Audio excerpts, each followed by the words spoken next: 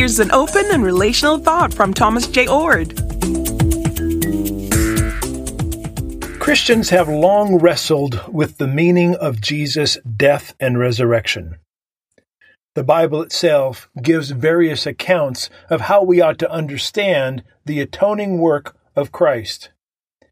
Many of the theories that have emerged within the history of Christianity seem to be at odds with the idea that God is perfectly loving, that God desires goodness, wholeness, and nonviolence in our lives and in the world. Some theories of atonement say God requires the death of someone, and Jesus steps in our place. Others say God is angry, and God's own reputation has been sullied by our sin. Therefore, God's wrath must be appeased.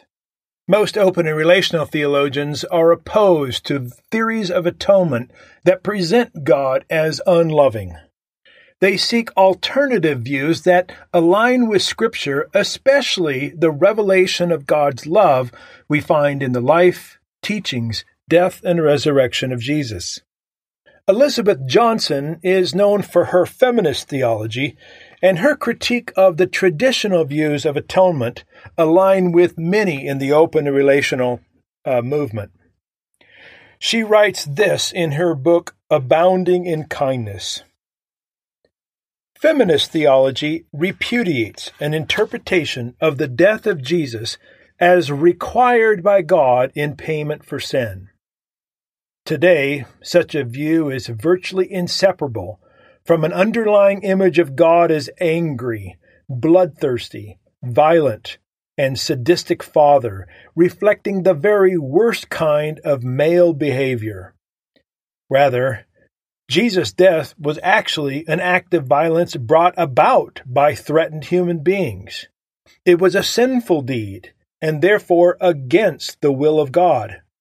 What comes clear in the event, however, is the willingness of the gracious Sophia God of Jesus to enter into solidarity with all those who suffer and are lost. The cross, in all its dimensions, violence, suffering, and love, is the living parable that enacts God's participation in the suffering of the world. Elizabeth Johnson adds that, on this reading, it becomes clear that the heart of the problem is not that Jesus was a man, but that more men are not like Jesus. They have not followed his footsteps insofar as patriarchy has defined their self-identity and relationships. Unquote.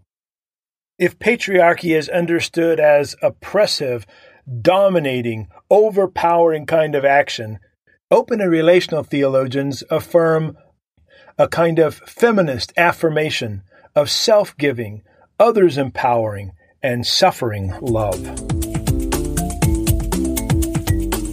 For more, see the Center for Open and Relational Theology or Dr. Oord's website, thomasjoord.com.